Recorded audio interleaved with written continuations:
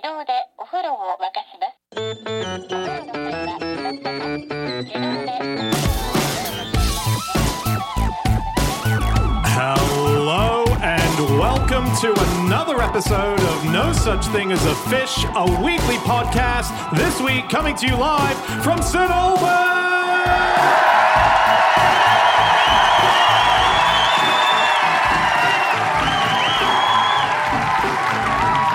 My name is Dan Schreiber. I am sitting here with Anna Toshinsky, Andrew Hunter-Murray, and James Harkin. And once again, we have gathered round the microphones with our 4 favorite facts from the last 7 days. And in no particular order, here we go. Starting with fact number 1, and that is Anna.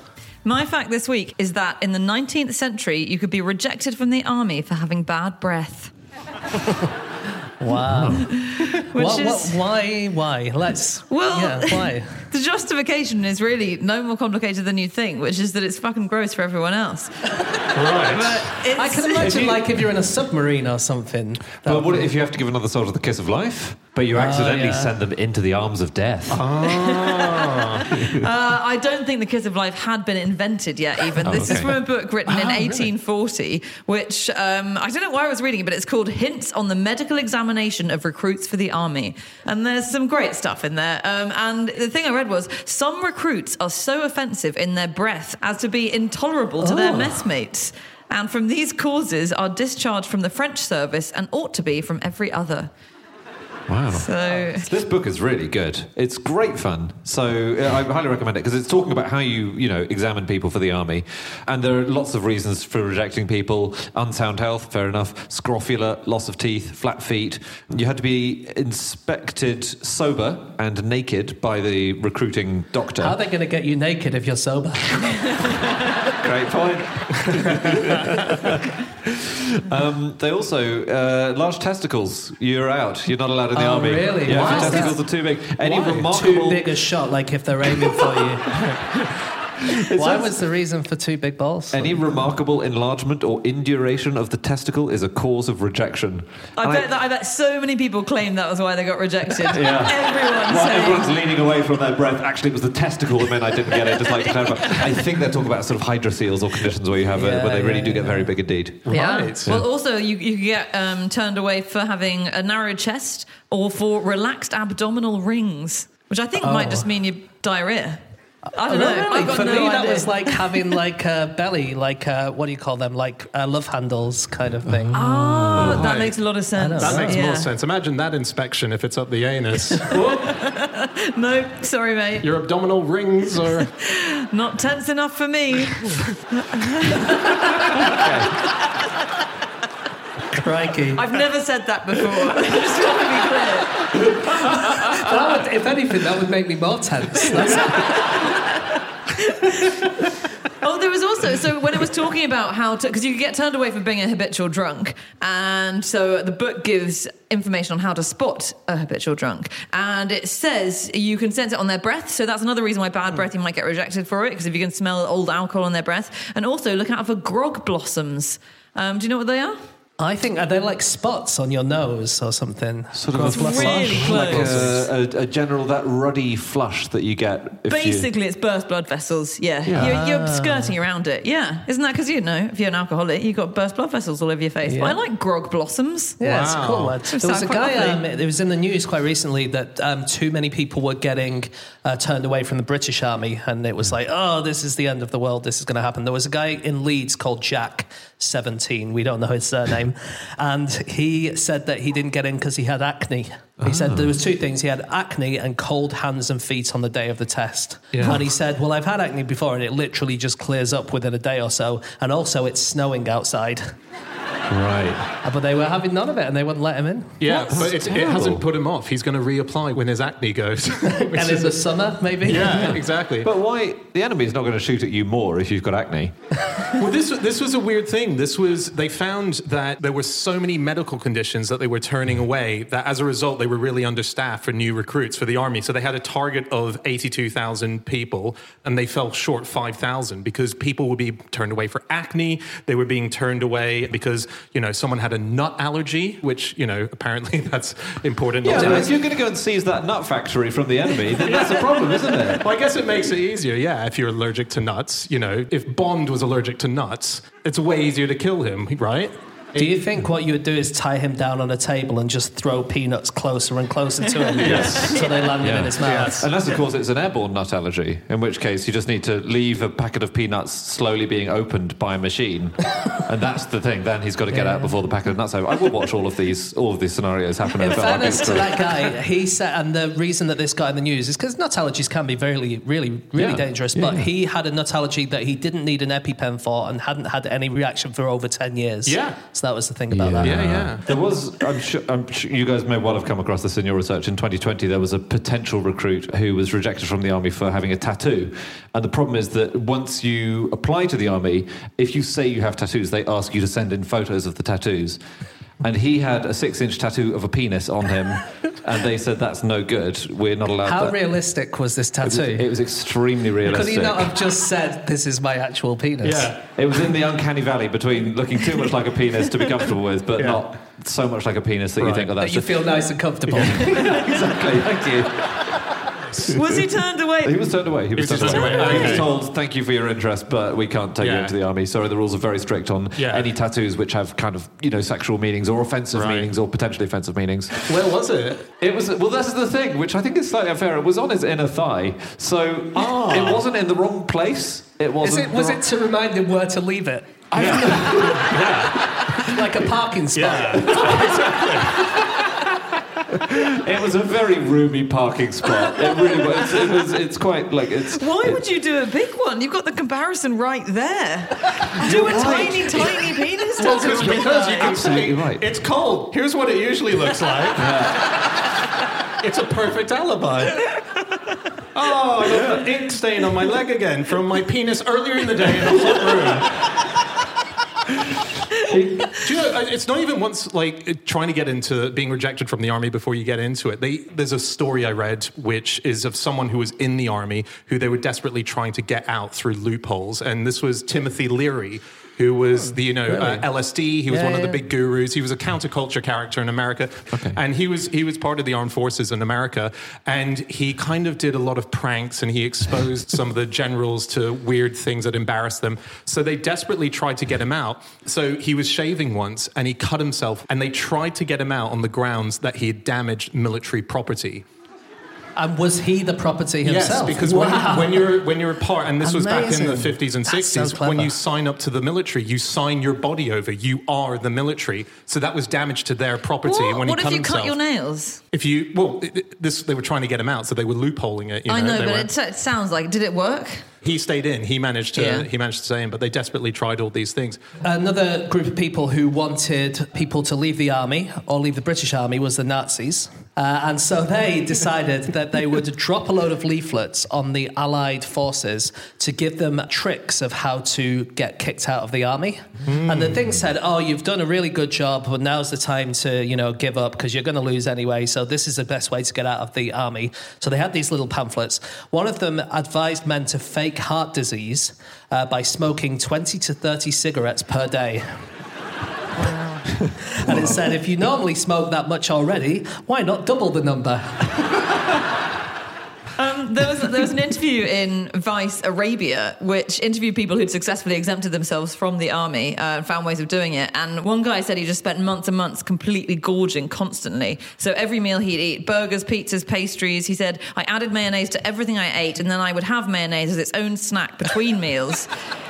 He gained 5 stone in 6 months. That's amazing. Mayonnaise is a snack. Yeah, delicious, I know. Can't believe he wasn't doing it already. We're going to have to move on very soon to our next fact. It's gone so quick.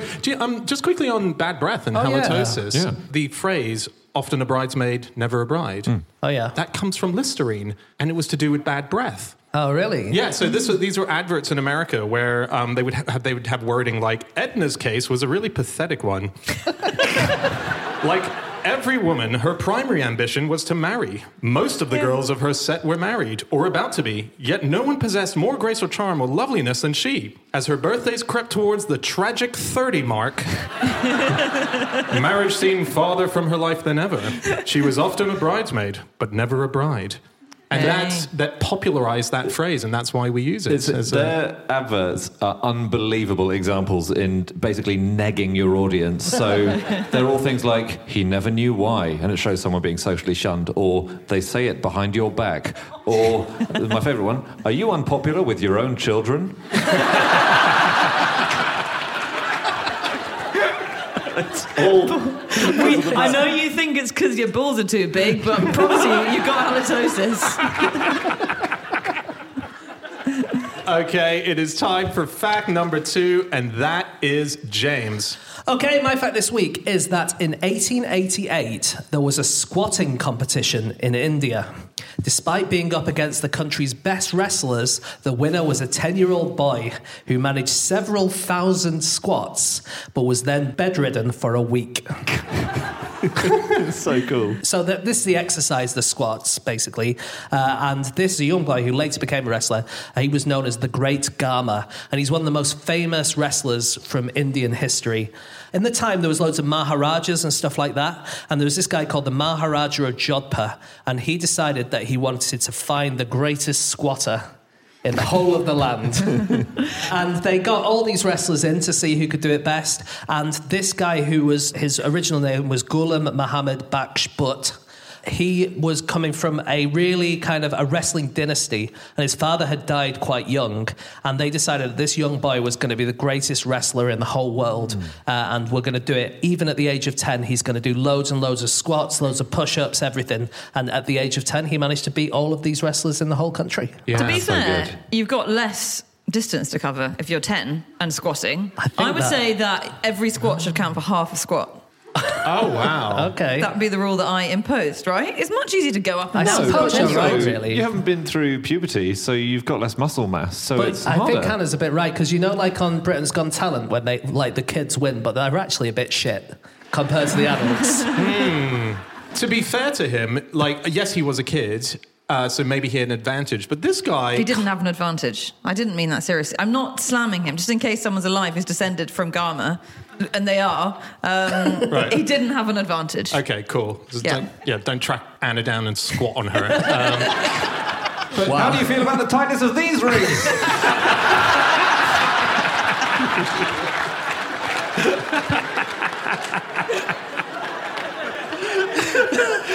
But this guy went on to be one of the greatest wrestling champions of all time. Yeah. That was like when you watch a Superman movie and Superman discovers He as Clark Kent. effectively became world champion. Yeah, he was world champion. Everyone called him the world champion. They didn't have proper championships in those days, but they called him the world champion. Yeah. Well, by the time he was an adult, we got a picture of him here. He had 30-inch thighs and 56-inch chest. Just to put that into context, there was a guy called Roberto Carlos, who some of you might know, a soccer player, who had famously massive thighs, and his were 24 inches compared to 30-inch for Gama. Wow. And his inch was 56 inches, and Arnold Schwarzenegger's chest was 42 inches. Wow. So that's how big this guy was, Yeah. Gosh, his diet, the training sounds incredible. His daily diet included 6 pounds of butter, 10 litres of milk, half a litre of ghee, which is basically sort of clarified butter, isn't it? It's, A few snacks of mayonnaise. Yes, and one sachet of Hellmann's mayonnaise every day. But he did 3,000 press-ups a day and had 40 wrestling bouts against other people. And 5,000 squats a day. Yeah. I mean, a squat, it is... I didn't think it was essential to making a world champion, but I tried some today just to feel what it's like. It's hard to squat. Yes. After the first, 3, it's really... Yeah, it is. Well, thank you, Joe Wicks. We don't know exactly how many he did, actually. We have his word for it that he did 5,000. Right. We know it was very, very high, but we don't know exactly how much it was. And that's because no one ever saw him start a routine and end the routine, because no one stayed in the gym for as long as he did. Oh, wow. That's brilliant. Yeah. Very boring spectator sport watching someone squat, Yeah. to be fair. I did think that with the squats, that if you're doing a competition and watching how many squats are going on, how do you monitor each individual? Do you have a little bell at the bottom? Yeah. That Well, there should be, the bottom needs to ding? there should be an angle you have to hit, shouldn't there? Yeah. Because It was otherwise basically time. It was Oh, how so it long was they just could- continuous squats, And got they it. asked him how many did. They're pretty certain it was over 2,000. He said he'd done thousands but had lost count. But they knew that it was over 2,000. And the modern record of consecutive squats is about 3,200. So it's not a completely out of the question number. It's kind of a reasonable number. Yeah, but have you ever asked a 10-year-old, how many times did you just run around the garden? Oh, 1 million. Yeah, okay, we'll write that down in the history books. Anna really got it in for the child stars and child athletes today. I never trust a word. I also don't trust a word of his diet. I find it so interesting, the legends that build up around these people, because like the details of his diet it's just implausible. You'd have a heart attack. He was consuming like 50,000 calories a day as far as the legend is concerned, which you wouldn't have time to do anything else. But I'm not calling him a liar. I'm calling his press team liars. That's what I kind of agree with you. I think this whole period of entertainment, from magicians through to these strongmen acts and stuff like that, it's a period where there is no truth, I feel. All right. It's all... Well, if you guys don't find that plausible, you are going to love this next one. This is a more recent report, actually. This is a report from the Telegraph a few years ago. I think it was in 2011. This is about someone who could do one-finger push-ups, okay? So it's an athlete called Qi Guizhong from China who holds, and I'm quoting directly here, holds the record for the most one-finger push-ups in 30 seconds. Okay. He did 41 one-finger push-ups in 30 seconds, set that in December 2011. I'm still quoting, "The power of Guizhong's finger is so strong, he is said to be able to kill a man just by pointing at them." Yes! Oh, wow. That's amazing. What newspaper was that in? That was in the Telegraph, of all places. I just love the idea of him, he's trying to pick teams in football. You! Oh, shit. Oh, no. Birds do press-ups before they fly. Baby birds. Really? How sweet is this? That's amazing. Because Is that to get their muscles better? Is it really? Exactly. Interesting. They have this puppy fat when they're young, and before they fly, they have to have enough strength. Obviously, you can't just try flying, especially if you're leaving a high nest. And swifts have been observed. They do these press-ups where they push and extend their wings, and they rest on the wingtips for up to 9 seconds. Wow. And that kind of, I mean, almost all animals don't do exercise. No, hasn't caught on. No, but that's because animals don't have to do exercise normally, because muscle changes get triggered by not exercise in most animals. So like bears, it gets triggered by seasonal changes, the weather changes, and then it just releases muscle-forming compounds into their bloodstream. And then they get fit. Really? It's incredible. Yeah, humans do not have this skill. Wow. But scientists tried it. Just like if every April just you walked into the office and everyone's buff as hell. Exactly. It's so good. It's so unfair that we don't have this. Morning, Ted. Morning. Someone comes in still really skinny, forgot to hibernate. Can't believe it. Is that... Baby birds do that, but birds do that even before they're babies. They exercise in the egg. They exercise, if you can say. Oh, come on. Really? That's incredible. This is true. So these are baby birds who are parasitic birds. Like cuckoos, for instance. They'll lay an egg in another bird's nest, and then their baby will come out. And often they'll attack the other birds. And they found some parasitic birds who will do exercises inside the eggs so that when they hatch, they're already hench as fuck, so they can beat up all the other birds. Isn't that amazing? That's so funny. There's going back to Gama for a second. There's a really cool thing where there's a museum that you can go to that has a giant rock that he once lifted, and it's so heavy that they were like, that needs to go in a museum. So it's 1,200 kilograms heavy. Well, he never lifted that. You'd die, wouldn't you? I mean, he might have been said to have lifted it, but no one's ever lifted more than 600 or 700 kilos. As far as we know. Pick Andy up on the old pointing fingers to death. All I'm saying is pick up a Okay, rock. Andy, that never happened either. Thank you. It's about that's about as heavy as a bull, right? Or like a big bull, or a quite small hippo, I think. Yeah, maybe. I mean, but he's a bit like smaller in size, right? Like it's harder to pick up a hippo. Yeah. Sure. Yeah. Unless you go underneath it and sort of lift it up. It like fights back though, which rocks don't. I think that's often why they use weights rather than hippos in these contests.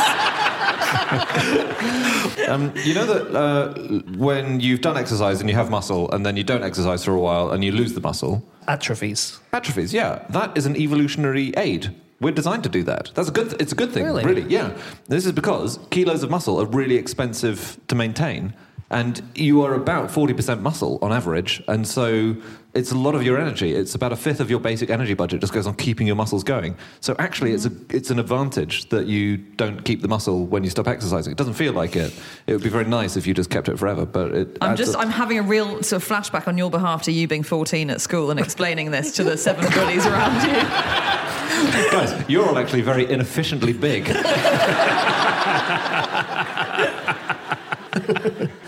Do you know Zumba? We were talking about exercise. Yeah. Zumba used to be called a rumba size. Can you think of where the word rumba size comes from? It's two words together. Is there a dance called the rumba? The rumba, yeah. And exercise? No. It comes from a mixture of rumba and jazzercise. Of course. I see. Jazzercise I find really interesting. So jazzercise was started by a woman called Judy Shepherd Missett in 1969. And basically, she did it just as a warm-up to start off with, and everyone loved it. And soon it was all over the country in the US, and then eventually all over the world. Absolutely huge. She decided she wanted to turn it into a thing, so she went to her bank, and she said, can you give me some money to kind of set up this jazzercise thing? And the bank looked at the numbers, and they said, no, this is just a fad. It's a complete waste of time. And then she said 7 years later, that bank went out of business. 50 years later, she was still working. Isn't that cool? Although I don't know what the hell jazzercise is, so I don't know who these hordes of people are who are doing it. I would have thought it's incredibly difficult to exercise to jazz music. If there's one genre of music I'm not exercising to, it's Miles Davis crooning away. I'll be honest, it's more just jazzy than jazz. Yeah. Okay. Probably more trad jazz than like a 12-minute bassoon solo. We're going to have to move on in a sec to our next fact. Can I tell you my favourite squat terminology that I learned? It's Finnish and it's slang used in Finland, and it's squat wine. You heard of squat wine? Like us in the drink wine? Yeah, the drink wine. So squat wine is wine that is so cheap that they keep it on the lowest shelves of a supermarket. You need a squat to get down to read the labels. That's so good. Okay, it is time for fact number 3, and that is Andy. My fact is, there was a breed of dogs in Victorian times which only existed in taxidermy form. The perfect pet. The perfect pet. Very low maintenance. It's quite weird, that, isn't it? Because Yeah. how do you stuff something that doesn't exist? Well, exactly. So this is from an exhibit at the Horniman Museum in South London, which is a great museum. They've got lots of stuff and lots of stuffing. They've got lots of stuffed things.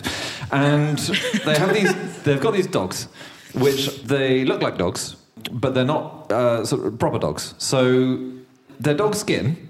And basically, the Victorians loved tiny dogs. Guys, just tune out for a while. I'll come back and...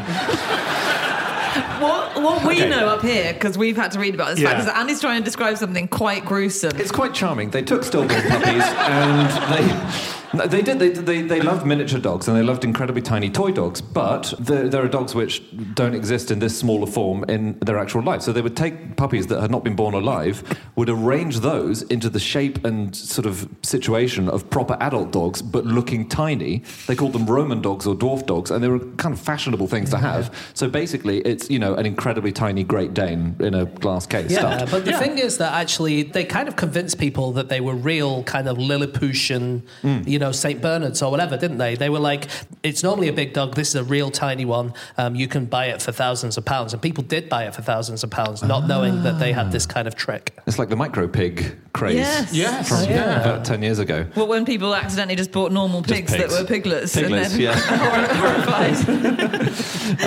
So it is pretty gruesome, but it's amazing though. Like it's astonishing that they did it, and the mannequin that and they still do this today in taxidermy, which I didn't realize. Which is you kind of you take the skin of the animal, so it's not. I always thought the insides were probably still there of a taxidermy thing of an animal, but you thought actually it's sort of like rotting organs. No, I thought it was like bones and the bone. You wire the bones like Okay, it was fair like enough. pickled or something. Like it was just Gross. To be honest, I haven't really thought about what's inside the dog in my living room. But I don't have that. But it's basically you buy as if like you were passing a shop and you saw a mannequin out there and they've put the clothes on it. It's kind of like that. There's a mannequin shape of the animal, and then you fit the animal over it, which is bizarre, but that's how they do it. Sounds so satisfying, like putting a sock on or something. Yes, yeah. Using it over. Or trying to get a tent back into that bag, you know.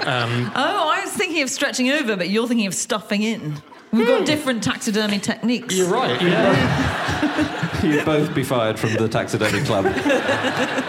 Yeah. Just quickly, the Victorians were really bad for dogs. We think of the Victorians as dog obsessed because they invented Crufts and all this stuff. Actually, it was a disaster. They became obsessed with particular breeds because they invented dog shows, and this led to this huge genetic bottleneck where loads of dogs which didn't happen to be fashionable in dog shows died out. So there are all these breeds of dog that we don't have anymore because they weren't suitable for being shown in dog shows or just weren't trendy enough. So, Really? Right. yeah. But did Crufts used to have a stuffed dog category? No, there was never... What, you think they're just dragging it along all those ramps and stuff?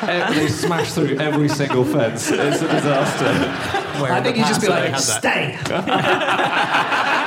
stay. Well, every dog has won that round. They did. The Victorians were really great taxidermists, weren't they? They were much more imaginative and creative than maybe you imagine taxidermy. And they loved putting different animals in different human activities. So a bit like that picture of dogs playing poker or whatever. They put squirrels particularly. They like to put doing things like boxing. So they dress them up in boxing gloves, or they'd have croquet playing cats. They'd have like little rabbits all sitting in a schoolroom with little books they're writing in and, you know, spectacles and things like that. I mean, it's disgusting, but also quite sweet at the same time. I love, there's so many people that we know the names of for very different reasons who were all taxidermists or love taxidermy. Oh, really? That I did. Yeah, so like Captain Birdseye. Before he was a fish finger person, These taste disgusting. he was a taxidermist. So Was he really? One day he just sort of noticed, I've got all my fingers inside this fish. And then he thought, what if the fish was inside the finger? Light bulb moment. Huge moment, yeah. In 2017, a woman from Dundee advertised her dog, Snoopy, on Facebook, who was dead. And she wrote, this is the offer. What do you mean advertised? Well, she wrote this. Had our dog turned into a rug when he died. Treasured family pet. Has to be sold as new dog keeps trying to hump it. And that was Snoopy. That was Snoopy. Did she get peanuts for it? She was looking for £100 or near offer.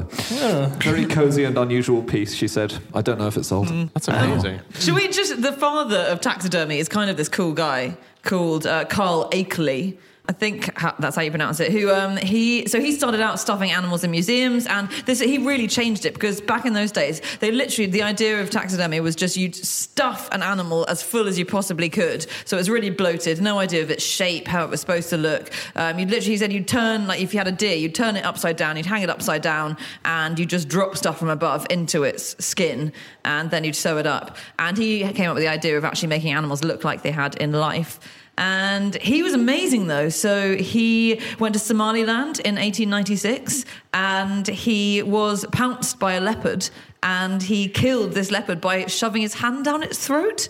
Right. I think, wasn't it? Shoving one hand down its throat and then one hand around its throat. It's Crikey. pretty, and I think the story is that it's sort of he heard something rustling in a bush, and he thought, "Oh, great, a tortoise or something like quite manageable," and he just disappeared into the bush. And then his colleagues saw him wrestling with a leopard. Oh my God, it's terrifying. Yeah, he was responsible for a lot of conservation, so he shot gorillas and things, and then he started feeling really queasy about it. He thought, this isn't right. This feels like murder, to be honest. And it's thanks to him that a big, I think it's Virunga National Park, Virungas. Oh, really? That was Africa's first national park, and it was set up largely thanks to his efforts and his advocacy. So thanks to him, the mountain gorilla, which he had shot and felt awful about shooting, it's largely thanks to him that it survived to the extent it has. Yeah, so he really had a 180 turn on his... Yeah. That's cool. I hate to move us on. James, do you want to do one more thing? Or Just that if you live in Anchorage, anyone listening, and you go to the local library, you can get books out, but you can also get stuffed animals out. They have. Apparently, this is not quite well known, even if you live in Anchorage, but you can go in and you can say, "I'd like a stuffed rabbit, please," and you can take it out and then you can bring it back. And the most popular thing they do is owls. Can you guess why owls are the most popular thing they give out? Is it Harry Potter cosplay? Yeah, Yeah, close enough. It's kids' parties. Like, so whenever children in Anchorage have a party, if they have a Harry Potter theme party, they always get the stuffed owl out. Ah, cool. So I can't wait for this podcast to go out. The scenes at Anchorage Library the next morning. Dozens of people queuing up. Where's my stuffed rabbit? Where's my stuffed mountain dog? Oh, I'm so excited. Apparently, I was reading Brian Blessed's autobiography, and he says that when he was a kid growing up, if you found a dead cat on the side of the road, you kept it sort of as a toy and you used it with your mates. So you'd go around holding a dead cat. No, you didn't. That's what Brian... Are you calling Brian Blessed an exaggerator? A liar? Someone who's going to go around telling fibs? How dare you? I actually sort of believe that he did that. He's an extraordinary man, but that's what he said. Yeah, and he said you would swing it around like how you would see a posh person swinging a cane or Charlie Chaplin. You would swing it by the tail. I'm just reporting the facts from Brian Blessed. Wow. He could somersault over walls as well, he says. Okay. It's a really good biography. We're going to have to move on soon, guys, to our next fact, final fact. On stuffed, sort of, again, like lots of ancient stuffing techniques and stuffed animals, there were lots of railway stations in the UK had station dogs, which would, in life, they would collect money. So there were dozens of these dogs all over the place. And they would collect money for particularly the widows and children of people who'd worked on the railways and died in accidents, things like that. So sort of widows and orphans, that kind of stuff. There were dozens called London Jack all over London. And Slough has Station Jim still on the platform to this day. Oh, really? Yeah, and they would collect coins in their mouths originally and then just sort of, gather the coins together. But then they had to have boxes tied to them, sort of a little holster. And the reason they had to do that was because Brighton Bob was found to be buying biscuits at a local bakery with the coins.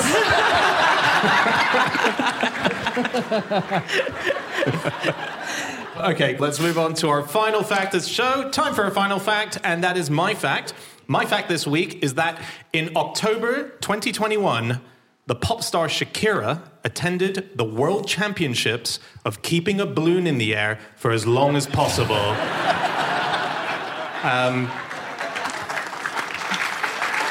There's a slight knowing laugh and applause happening here because the audience is aware of something that happened in the first half of our show tonight. But this is a thing that has started a new annual championship that will no doubt rival some of the great championships around the world. Like a World Cup, an Olympics, exactly. And a keeping a balloon in the air. The three things that we'll know about the air. Yeah, that will be like the EGOT of the sporting world.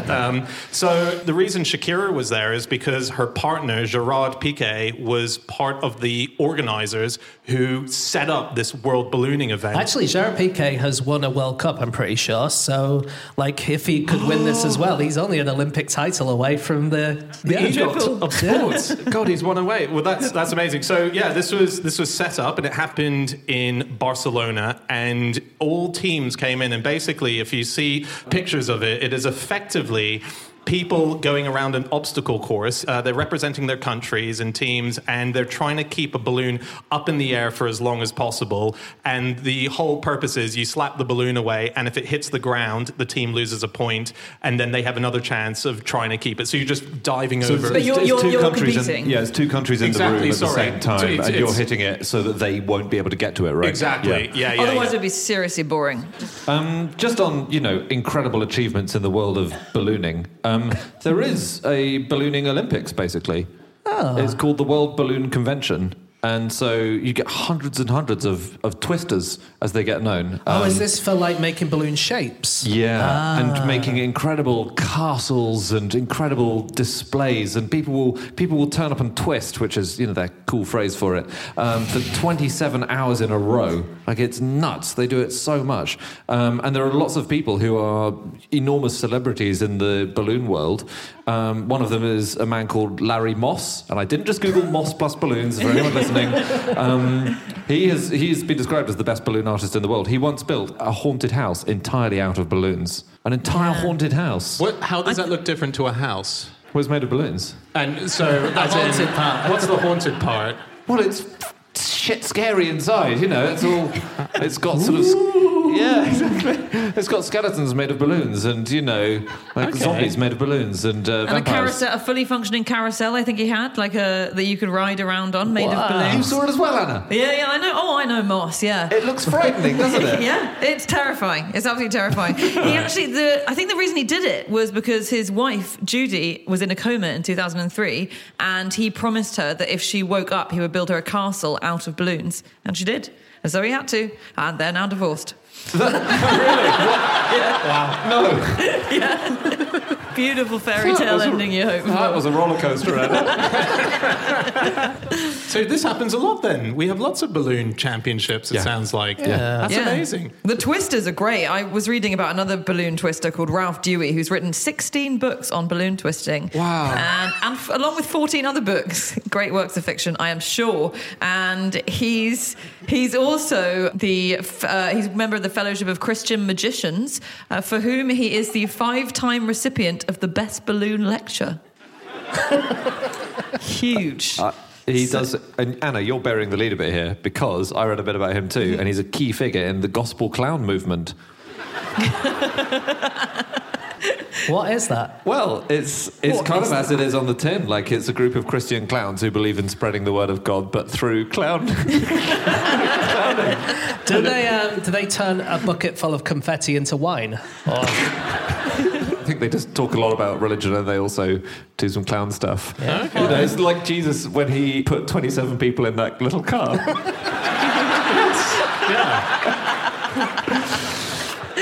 But and this is a huge division in balloon world. Oh, yeah. Because there is a schism in the ballooniverse, if you will, between gospel twisters who use balloons to teach Bible lessons and will sometimes do things like balloons of Jesus on the cross, and adult twisters who do more raunchy balloons. There must be an in-between. I think there is. It's not like if you get a balloon guy, it's either going to be a gospel guy or a sexy guy. You're absolutely right. I think there is a sort of small rump of people in the middle who are just sick of this balloon infighting. Right. But there are conventions, obviously, and at the conventions may not be big enough to only have one or the other, so they meet at conventions like the Jets and the Sharks. The sexy balloon people and the gospel balloon people. Right. And it's uncomfortable, it's awkward. There must be so many burst balloons when they get to the bit where they nail Jesus to the cross. Did you read that the FBI were called by multiple pilots to investigate a man with a jetpack flying over LA? And I didn't realise that whenever someone is seen flying with a jetpack, the FBI have to investigate. Because as far as we know, no one can really fly with a jetpack except like a sort of a metre above the ground for about a centimetre, and then they fall off. Technology hasn't quite got to better levels yet. But So it must be like the Russians, I guess. That's the fear, or the aliens. And this was flying at over 900 metres high. I think 3 separate pilots reported it in sort of 4 separate months. So it had obviously been up there for ages. Yeah. And I don't know what this person was eating. But anyway, the FBI had to investigate it. And it turned out it was the character from Nightmare Before Christmas, from a Halloween, which had been released. It was a balloon version of Jack Skellington from Nightmare Before Christmas had sailed up into the sky and was investigated by the FBI. Oh, it is amazing because you hear the LA pilots landing and they're like, there's a jetpack man right next to me. Like, it was really, it was a real mystery for ages. The FBI, by the way, do have to look into some pretty weird things. This is going back to an earlier fact, but I saw on the FBI website a calling out saying FBI seeking bad breath bandit in Northern California. And it was just a guy who supposedly they thought must have bad breath because he kept going into, this is pre-pandemic, with face masks on. So do you think they'll have like one of those identity parades where just people breathed in your face and you're like, it's definitely that guy? Yeah, exactly, yeah. Presumably they were seeking him for other crimes than having bad breath. Oh, yeah, no, he was robbing banks. Why did they think he had bad breath if he was robbing banks and wearing a mask? Isn't that absolute Route 1 bank robbing? Like, what? That's such a good point, yes. It was like a... Yeah, no, that's just a fucking great point. I don't know what to say to that. I'm not sure this FBI know what they're doing anymore. We need to wrap up soon. Can we do some spots, some weird spots, the balloon thing? Yeah, go for it, yeah. So there's a company called AKQA, and they used artificial intelligence to come up with a new sport. They came up with something called Speedgate. And this supposedly combines familiar elements of croquet, rugby, and soccer.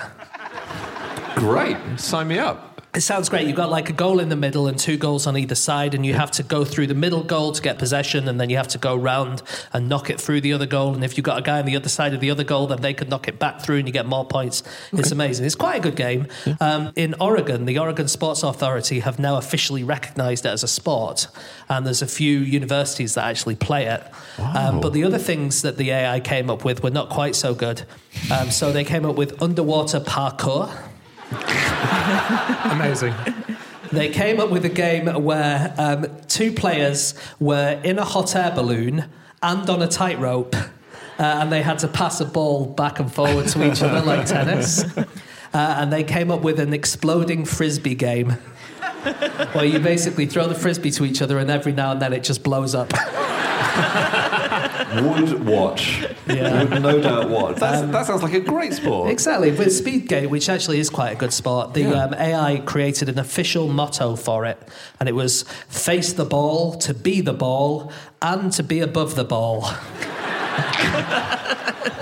That's so good. It's got a way to go. I'd listen to that AI commentating, actually. Yeah. Sounds great. Have you guys heard of joggling? Joggling. Is it jogging and juggling together? Yes. Oh. It's jogging and juggling together. You're a joggler if you do it. And the championships are held every year at the International Jugglers Association Festival. And they're good. Yeah, really? There is a 3-ball event, there's a 5-ball event, and a 7-ball event over different lengths. And juggling 5 balls is unbelievably hard, let alone 7 while running. But get this, the 100-metre 3-ball record is 14 seconds. Which is faster than I could run 100 metres not juggling. It's insane. It's absolutely insane. I wonder how many times can you sort of be holding all 3 balls and just chuck one up in the air as you cross the finish line? Well, you've got to be continuously juggling. That's a great idea. You could get one and just chuck it 100 metres and then leg it to the other end. I just have to quickly say that the top of this fact was about Shakira attending the World Championships of keeping a balloon in the air, the balloon championships, and I didn't say who won the championship. Oh, yeah. So that this inaugural year, it was won by Peru. So just so everyone knows, it was won by Peru. The only reason I didn't say it is because I've genuinely spent this entire time throughout this whole fact trying to work out what I'd actually written down, because what I've got on my paper says won by Perv. And I thought that can't be right. Congratulations, Andy. Thank you. Years of ball juggling practice stood me in pretty good stead. Anyway, look, we need to wrap up. That is it. That is all of our facts. Thank you so much for listening. If you'd like to get in contact with any of us about the things that we've said over the course of this podcast, we can all be found on our Twitter accounts. I'm on @Schreiberland. Andy? @Andrew Hunter M. James? @James Harkin. And Anna? You can email podcast@QI.com. Yep, or you can go to our group account, which is @NoSuchThing, or our website, nosuchthingasafish.com. All of our previous episodes are up there. And I just want to quickly say thank you so much, St. Albans. That was so awesome. We absolutely loved it. Thank you for having us. We will be back one day. Rest of you, we'll be back again next week. We'll see you then. Goodbye!